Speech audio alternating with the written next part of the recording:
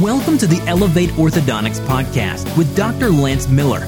Each week, we bring you interviews with the top minds in the orthodontic profession in order to heighten your expertise, boost your motivation, and raise your skills. Join us as we help doctors take their practices and their lives to the next level. And now, here's your host, Dr. Lance Miller. Welcome to the Elevate Orthodontics podcast. I'm Dr. Lance Miller, and I'm excited to be with you here in 2018 for some more episodes of the podcast. I've had a great start to the year so far, taking a little bit of time away from the podcast to work on some other things and to have a little bit of time off. I've done a lot of skiing this last month. In fact, I think I've done more skiing this year, or I'm on track to do more than in any previous year, which, as you guys know, makes me very happy. So that's been really wonderful. I took a trip to Los Angeles for a wedding, and I was able to visit the office of Dr. Dovey Prero, our guest from our last episode. So it was fun to connect with him in person and be able to see a little bit about what's going on in his office. In my practice, we've had a good start to the year. My focus this year has been trying to reduce a little bit the number of clinical days we're working, trying to do that and at the same time increase our production. Can that be done? I think it can, and hopefully we'll talk more about this in our interview today with Dr. Jeff Kozlowski. The other thing I've been working on is getting some sponsorships for the podcast. I talked about this a little bit in our last episode.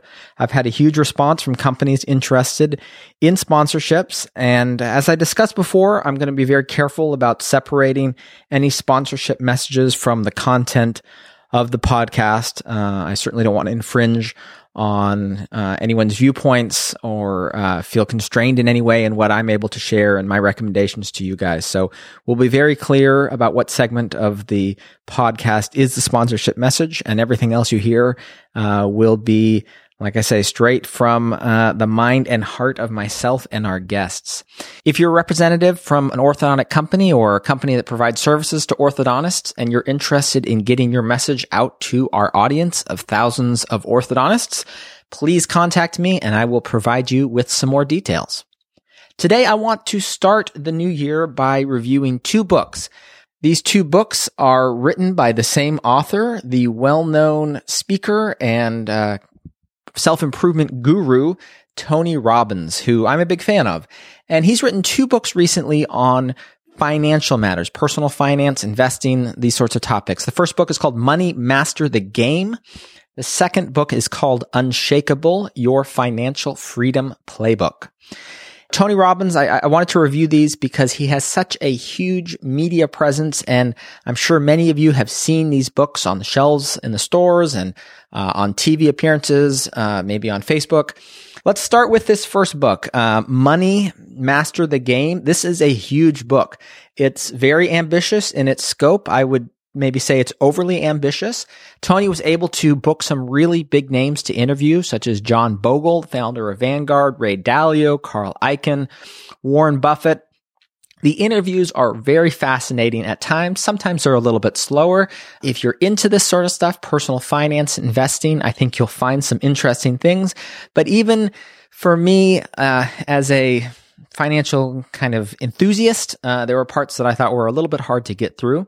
The advice is for the most part good. It's occasionally contradictory since Tony is talking to so many experts and drawing on their philosophies. So I thought it was a little bit unfocused, a little bit too long, a little bit of a slog to get through, but certainly some fantastic parts in there. And if you're really into that, that's a good book.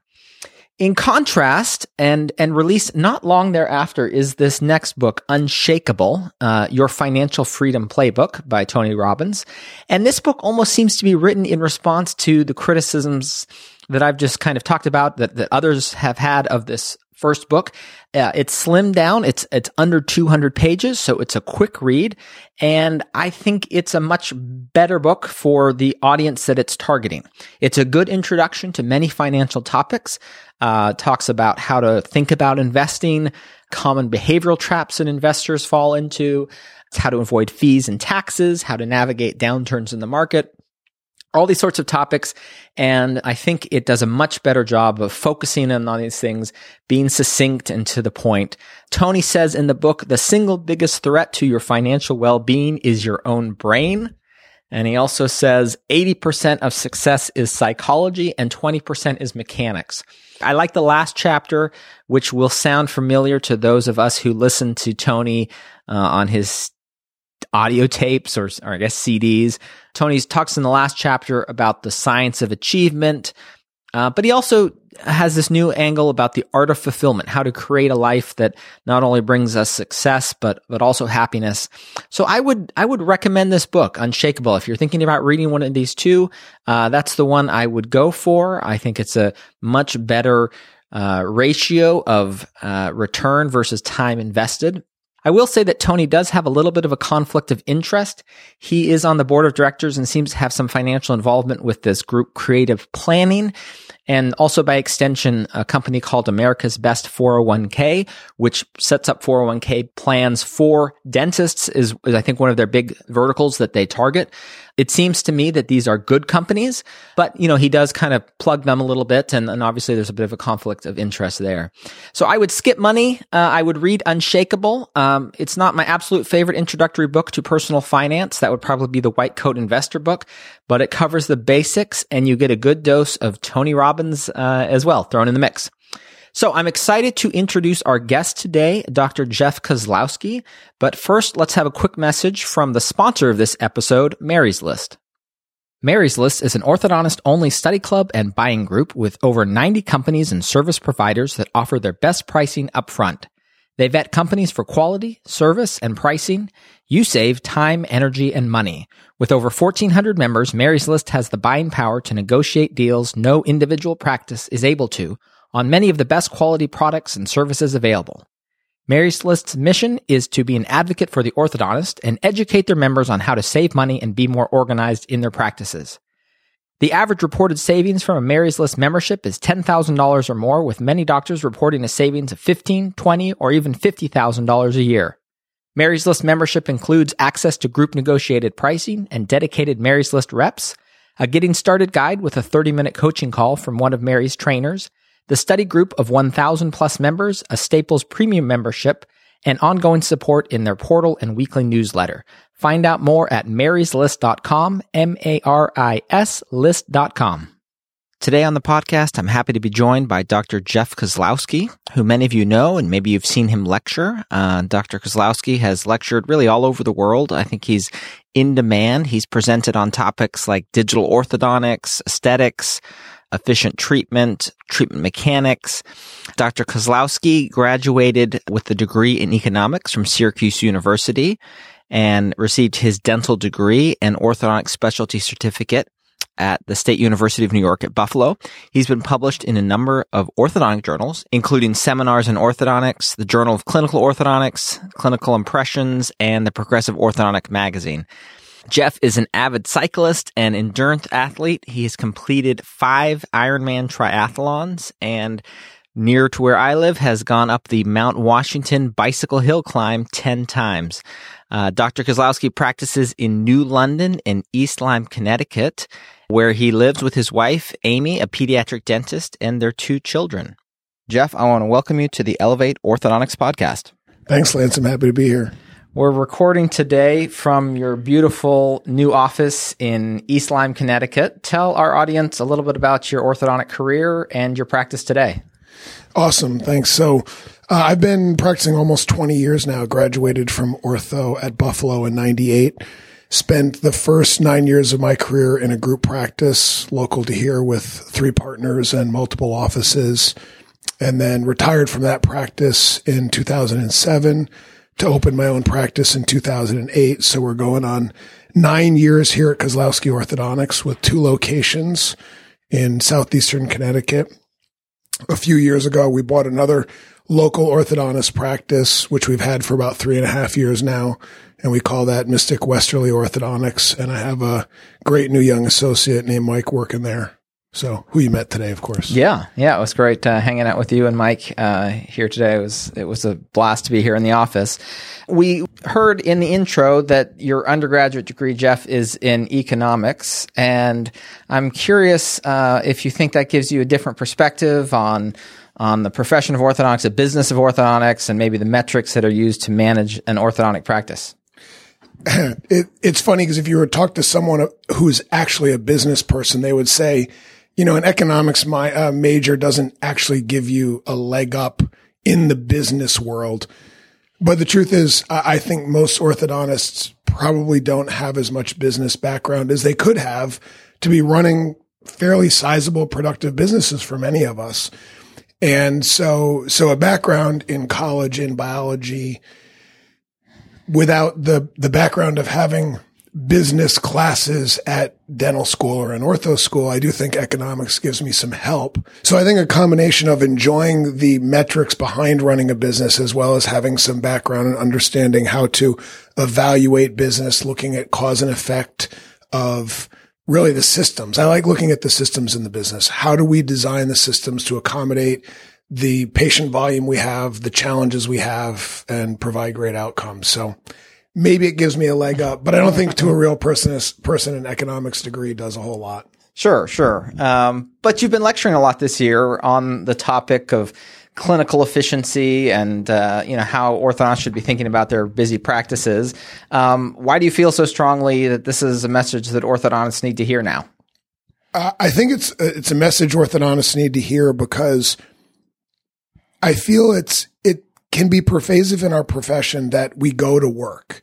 We see patients 5 days a week or 4 days a week.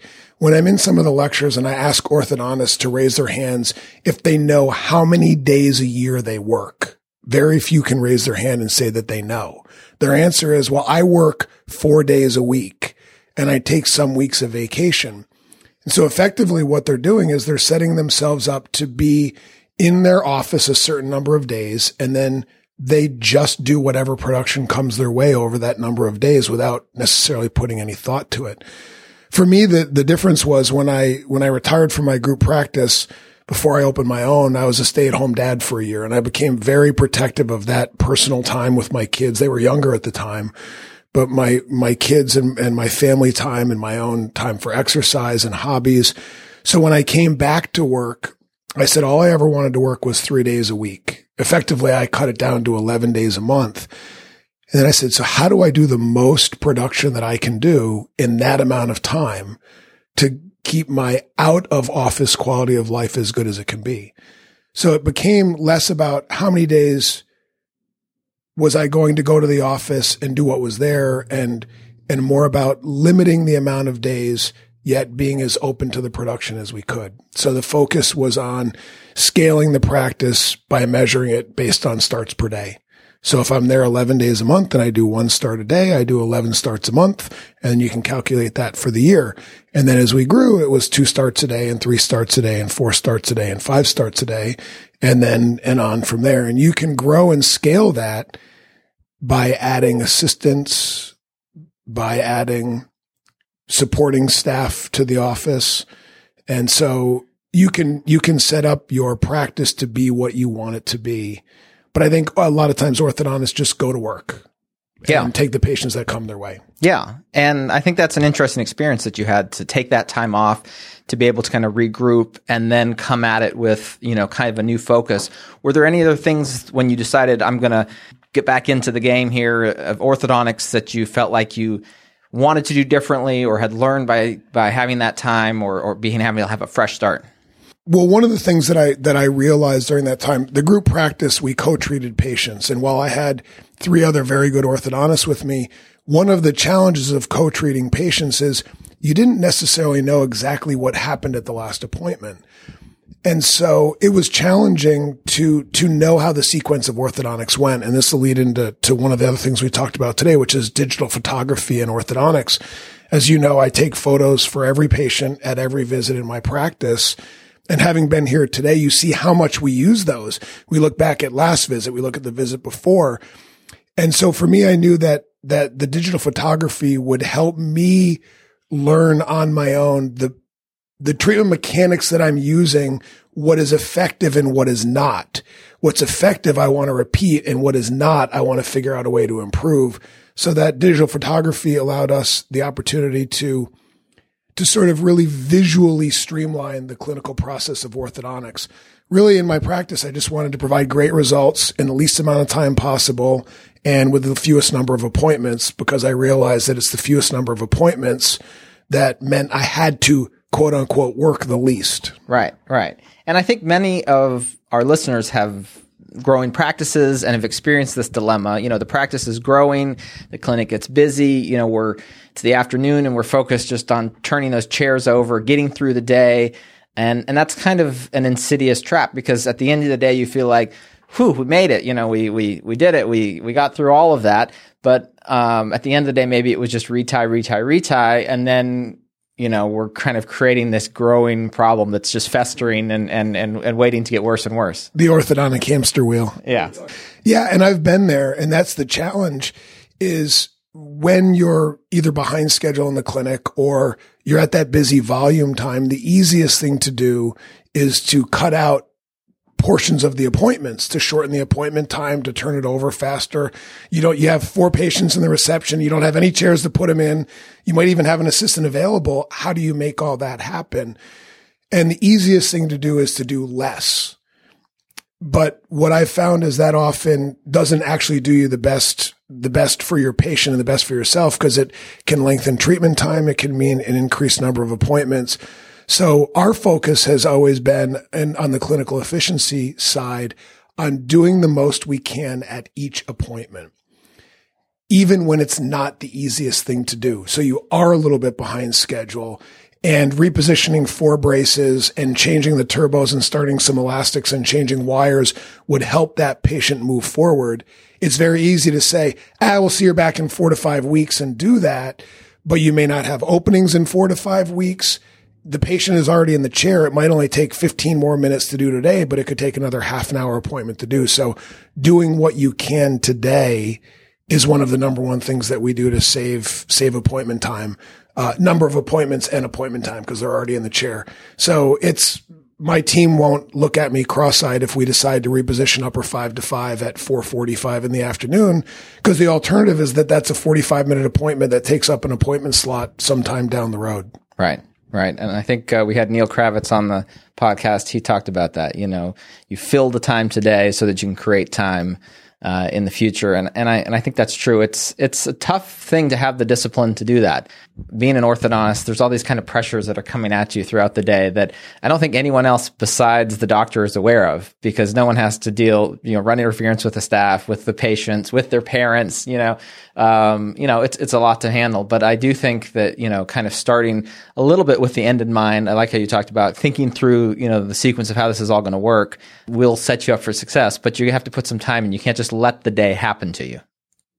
Yeah, it does take, first of all, some self-awareness, and it certainly takes discipline, because it is easy to do the easy thing, and sometimes it's hard to do what appears like the harder thing now.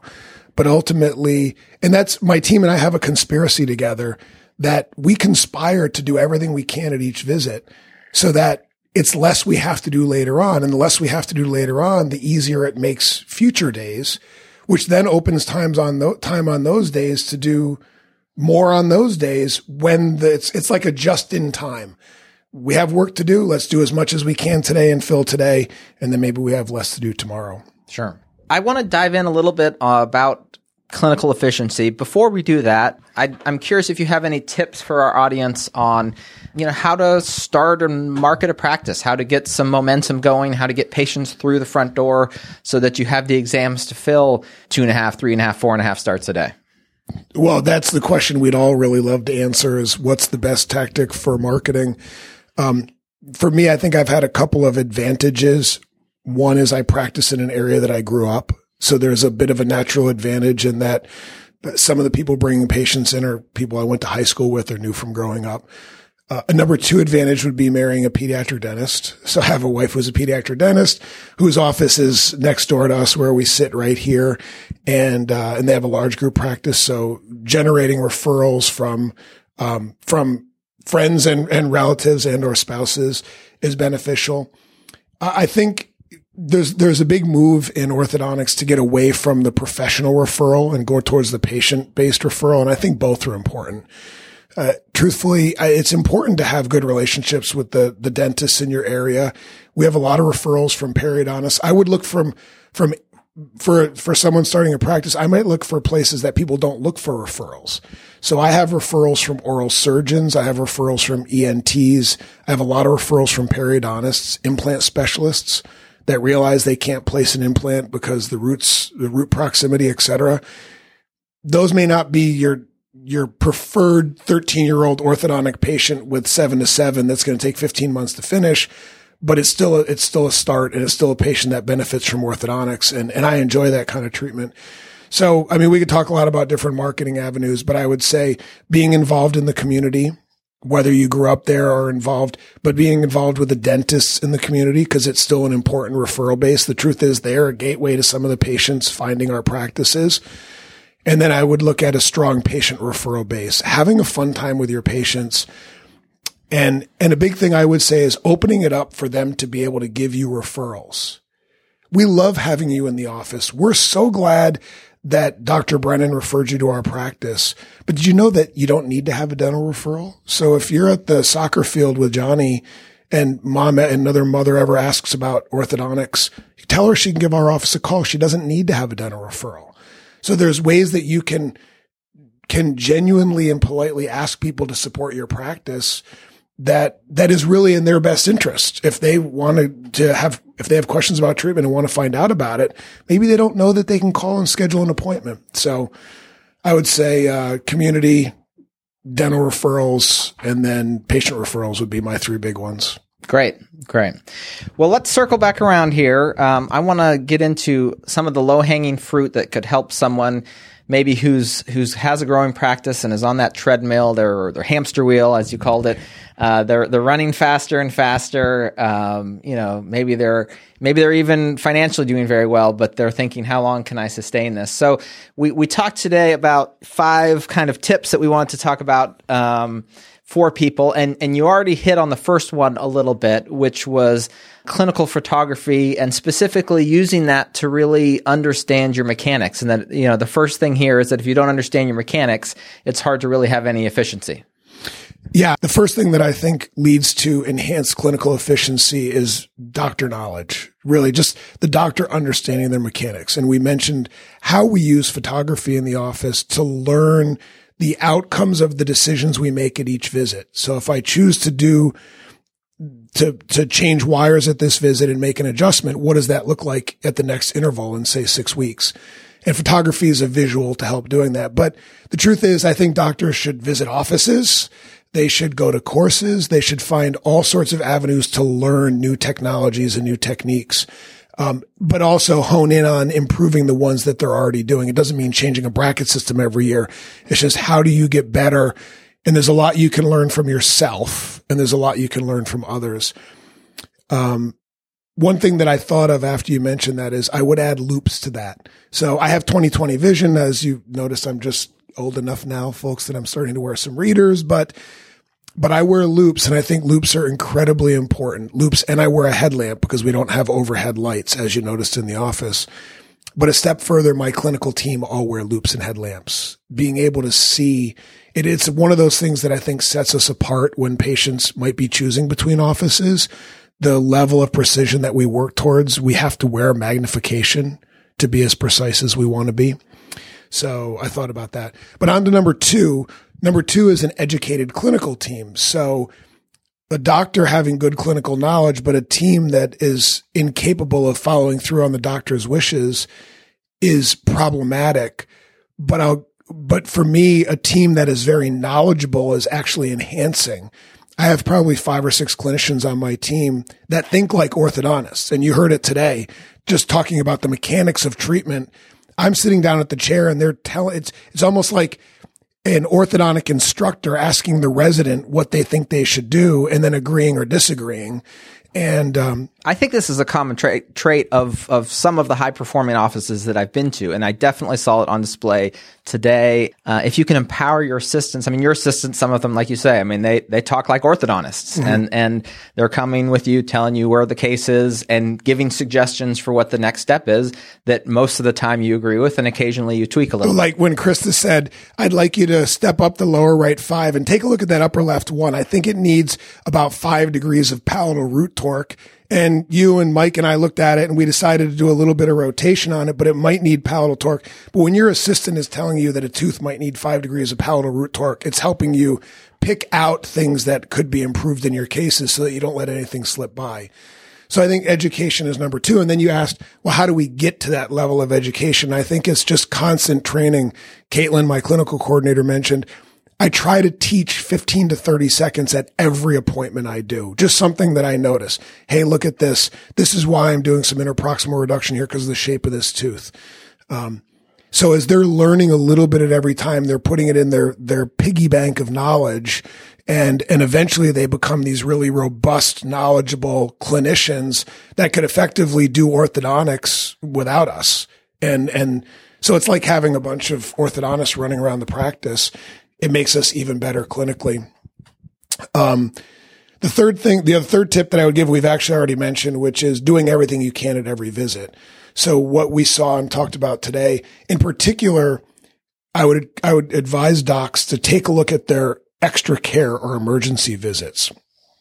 When somebody comes in with a bracket off and they're 4 weeks after their last appointment, but maybe 5 weeks till their next appointment, can you do everything you would have done next time? Instead of that turning into putting the bracket back on and sending them out the door, likely you've already got the wires out. They're already taking up a chair. Can you make the progress you would have made next time? And oftentimes you can. And if you can do it, then why not do it? And as a side note, what that taught me was oftentimes our interval for appointments. That's a question I get when I'm lecturing a lot. What are your intervals between appointments? My answer is, there are what they need to be. The analogy I use for that is like driving a stick shift. So then I respond to them and I say, how long do you wait between shifting from first to second gear? And then everyone laughs like, well, that's a dumb question. It is what it is. Are you going uphill, downhill? Do you have a 700 horsepower Ferrari? You know, I'm not a car guy, so maybe it's not a 700 horsepower, but you know what I mean? You drive by the seat of your pants. You feel how much first gear has gone and whether it's time to shift to second gear. Continuing to step on the gas in first gear isn't going to get you any faster. So spending 14 weeks in a light round wire might not be the best thing for that first gear wire. Maybe spending 4 or 5 weeks and then shifting to second gear. And so we started looking at our emergency appointments, which we have probably no more and no less than the average orthodontist. We found that we were able to make progress to the next appointment, which saves the patient 5 or 6 weeks sometimes. And it also started to have us question, is an 8 or 10 week interval really the best thing? So that's the other challenge with the orthodontic hamster wheel is sometimes your schedule gets so bogged down, your next opening is 12 weeks out. So now you're doing something in 12 weeks that you probably should be doing in 4 or 5 weeks. And the negative outcome of that is you're extending treatment time. And when you extend treatment time, what it really does is you have patients that end up with challenges with hygiene, lack of compliance, and really frustration. The best marketing you can do is to finish patients on or ahead of schedule. Yeah. Then people are happy. Yeah. And you were sharing with me that I thought was interesting, the data from Gauge, that the average treatment time versus expected treatment time. The average treatment time in the U.S. across 1,000 practices is 27 months, but the average promised treatment time or estimated treatment time is 24 months. So on average, 1,000 orthodontists are finishing their patients 3 months behind schedule across the entire profession, which just creates annoyed patients. It doesn't do our profession a service. My goal is to finish 2 months ahead of schedule. Right now, our numbers are, I'm estimating about 19 months of treatment, and our average treatment time is right around 17 months. So my goal is on average, and truthfully, I don't care if it's 17 months or 21 months to finish the treatment. I think it's better if we, on average, finish our patients ahead of what we estimate. And that's not by overestimating, Lance. That's by over-delivering. That's by doing everything we can, finding ways to cut treatment time, shortening appointment intervals, when it's appropriate and necessary, and really over-delivering. So yeah. I think we were somewhere on number 3 of what we could do clinically. I think we did number 3. I think we're on number 4, which by my reckoning here was patient participation. Yes, some people would call it compliance. Yeah. You call it patient participation, which I think is a nice term. Well, and we try to put it in terms of what's in it for them. You heard me with the last kid in the chair today. He said, "When am I getting my braces off?" And I said, "When you wear your rubber bands, dude." And he has 4 months left on his estimate. And so we did math. I said, "You like math? Let's do math. If you wear your rubber bands 24 hours a day, you should be able to have them off in 4 months. But if you only wear them 12 hours a day, that's 8 months." And you could see his eyes light up like, "Oh, wait a minute. This could get really long." And I'm not promising that kid's going to go home and wear his rubber bands. He is a 15-year-old boy after all. But I think his motivation has improved because he understands his component of getting the treatment finished out the most effective way possible. So I think orthodontists tend to put it in terms of compliance, like what they bend the patient's, they bend the patient's will around theirs. Really, my goal is to have the patient understand that I'm on their side. We want the same thing. Listen, we want your braces off and a beautiful smile. This is how we're going to get it done together. So patient participation, I think, is a big part in having them understand what's in it. Yeah, and certainly, I think that's a lot of our overruns, right? I mean, we've got the teeth straight. We hopefully know what we're doing in terms of bracket positioning and bending wires. But whether it's, it seems a lot of times to come down to that last little bit of getting that class 2 home and I think there's a balance there between, having realistic expectations and being willing to finish, with a great result that's not maybe perfect. But at the same time, a compliant patient is really going to help you save visits, help you get done on time and kind of achieve all our goals. Yeah, it does. And I think that leads us into number 5, if I can remember what it was, which is there was a time where orthodontics or the progression of orthodontic treatment was kind of 3 stages. You had your leveling and aligning, your sort of major working phase where you're correcting your class 2s, and then you're finishing where you're doing detail bends, etc. And one of the ways that we focus on being as efficient as possible is blending those together. So we're starting early elastics the day we put braces on, and 95% of our patients probably. Ideal bracket placement I'm fine with delegating, but I don't delegate bracket placement because I'm pretty good at it and I still reposition 3 or so brackets a case. So it's not the best use of my time having my team delegating bracket placement to my team when it takes on average 7.5 minutes for us to bond 7 to 7 with only 2 to 3 repositions. That's pretty effective. So, but we're blending those 3 stages. So when we're putting braces on, we're thinking about the mechanics that help us in the major mechanics phase. We're thinking about bracket placement for our ultimate finishing and then moving all the way through treatment. All of those phases are combined together rather than being separate and distinct. And it used to be that treatment averaged for me 24 months because it was like 8 months of leveling, 8 months of correction, 8 months of finishing. And now we're finishing a lot of cases in 16 months or so because all of those are kind of constricted together. Yeah. So. Yeah. And I think it gives you, if you have that in mind, then you're always working. I think the problem is if you don't get started on your major mechanics early, if you don't take advantage of the opportunity to disarticulate and start with elastics, you potentially lost a couple months there in your correction. And then if you're not kind of keeping that eye towards the detailing, you can be working on that while your mechanics are going. I think that's where the quagmire is, when people get trapped in that 4 or 5 millimeters of overjet, and it's just elastics retie, and that getting stuck there, I think is where we get trapped. You can burn 8 months pretty quickly doing that. Yeah. But keeping, I really like this concept of working all phases of the treatment together. I think that's going to lead to some real savings in the number of visits and the number of months. And then you asked me ultimately, why is all this important? And I think to answer that as simply as possible, I look at 2 main factors in metrics in my practice: starts per day and number of appointments to complete treatment. And there's we could talk to consultants all over about different ways to measure your practice and how many active patients you have. But here's the deal. If you're doing 5 starts per day and every patient takes 12 appointments to finish treatment, then 5 times 12 is 60. You need to see 60 clinical appointments a day, plus your new patients and recalls, plus a couple of retainer checks.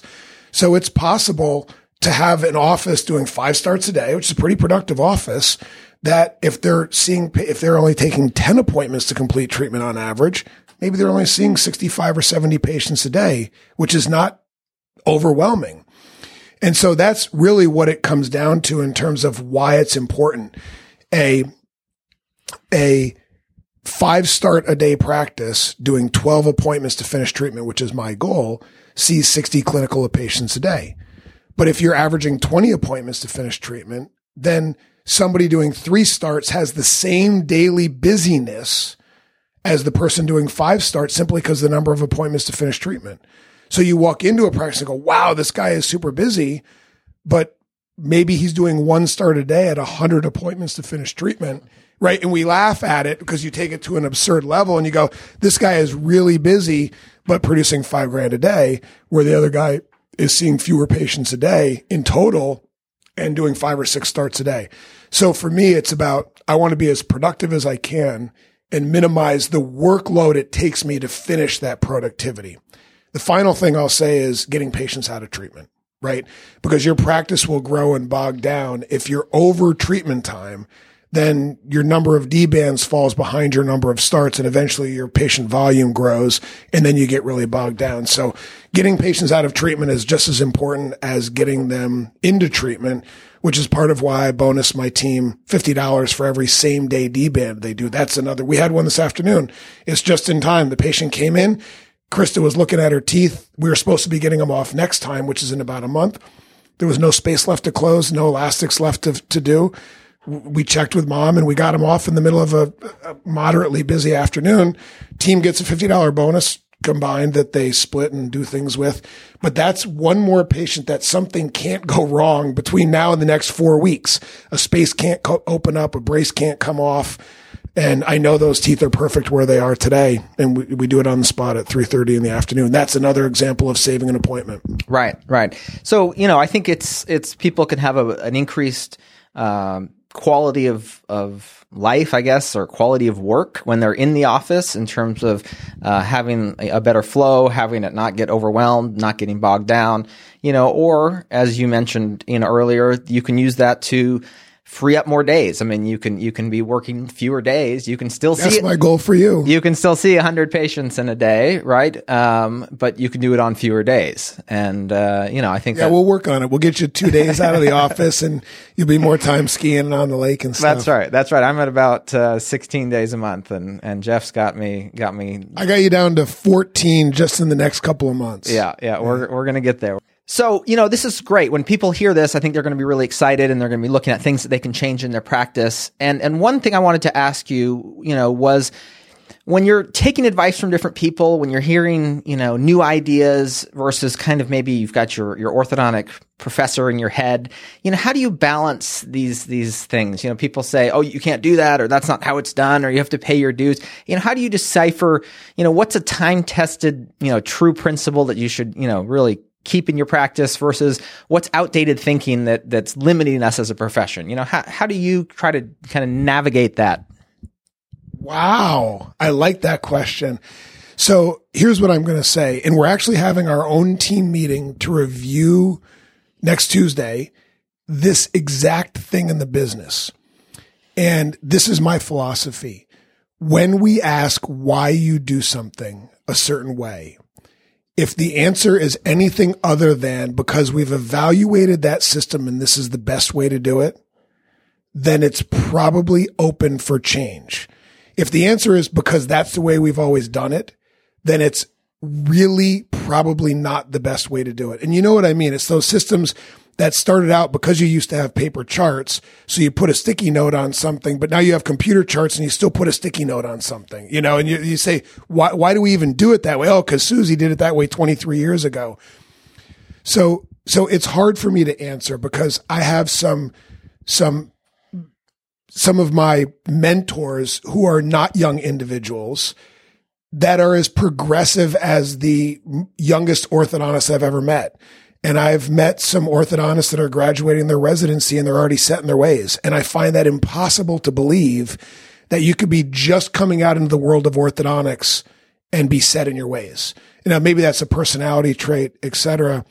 I think ultimately it's an almost impossible question to answer because there are things that I still do for my residency. Like my chairman said, if you can do 80% of your cases are going to be easy. And if you can do those really well, then your life is going to be pretty easy. So it's the hard cases that you don't want to bog yourself down with, but you need to know the mechanics to get yourself out of the difficult situations. Now, of course, I don't use rickets retractors and, utility intrusion arches and beg stuff anymore. To get there, I use continuous arch mechanics.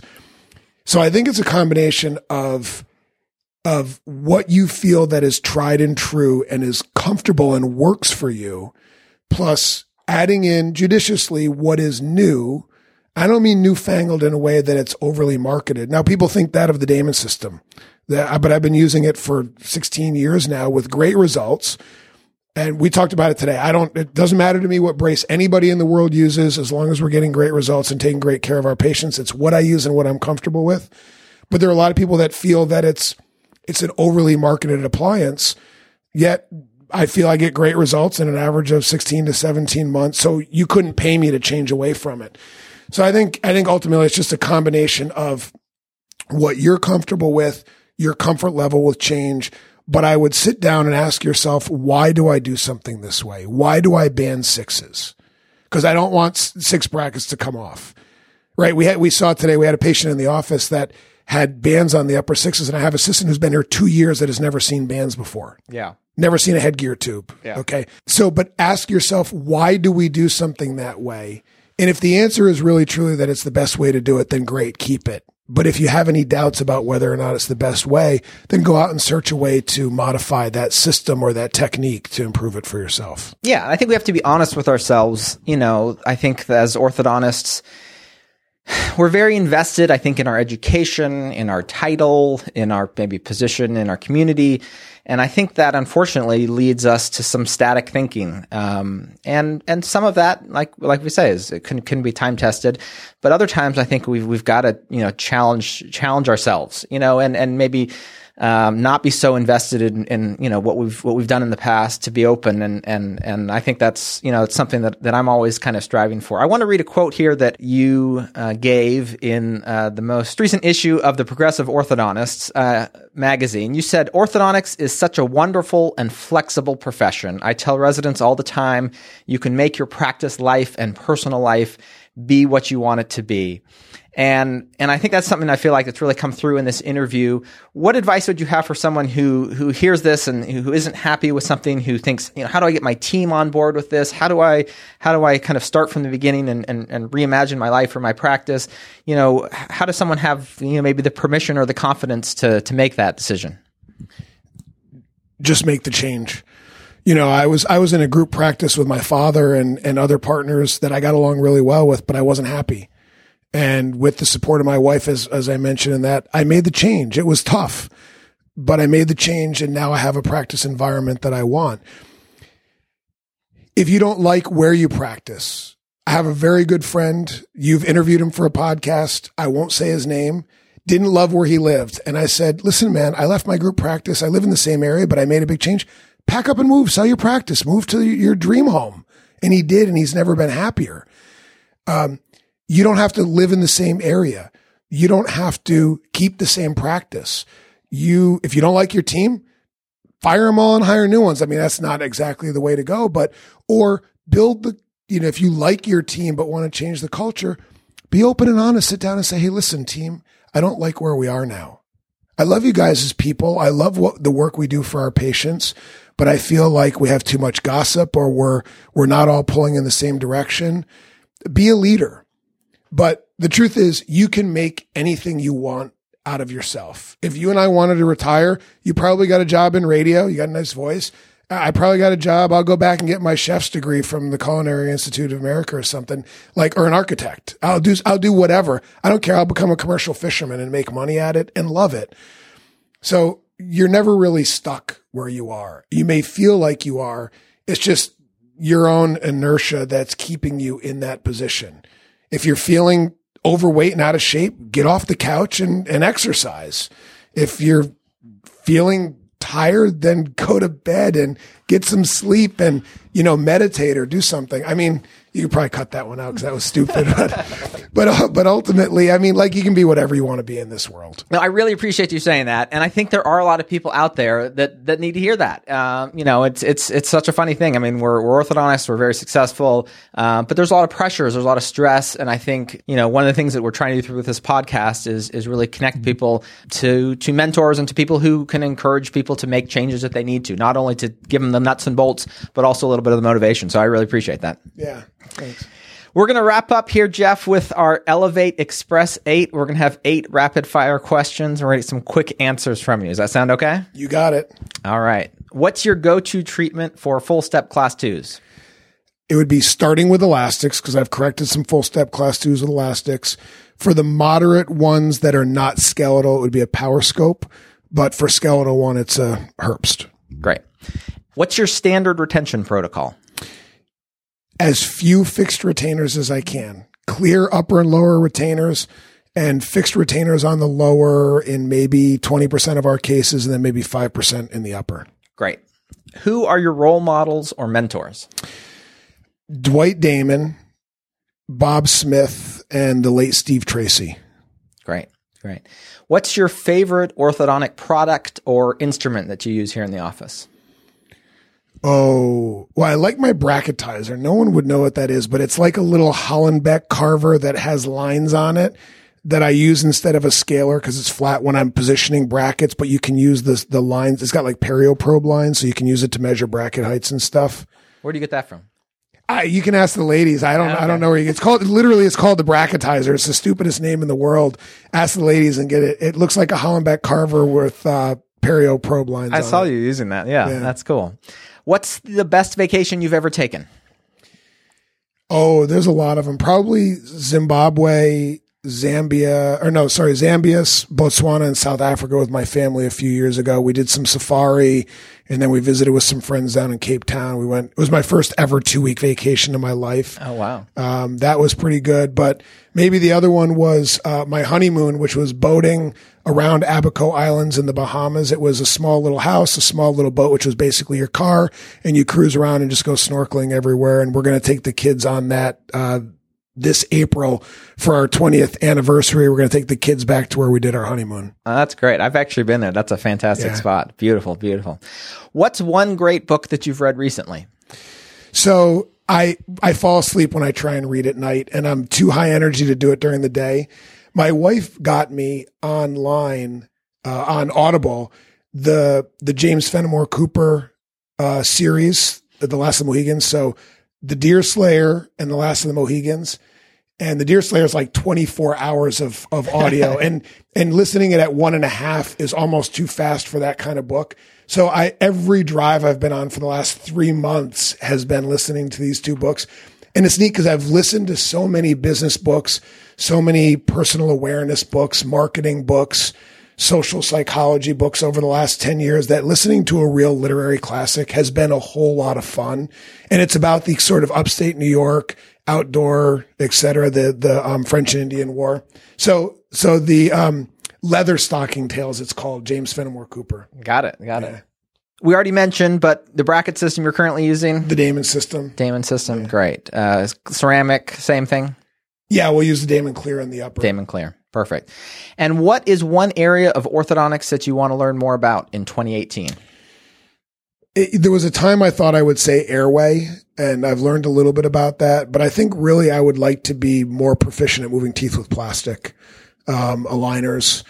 We've grown our align practice over the course of the last year. The practice has grown considerably, but both in brackets and aligners.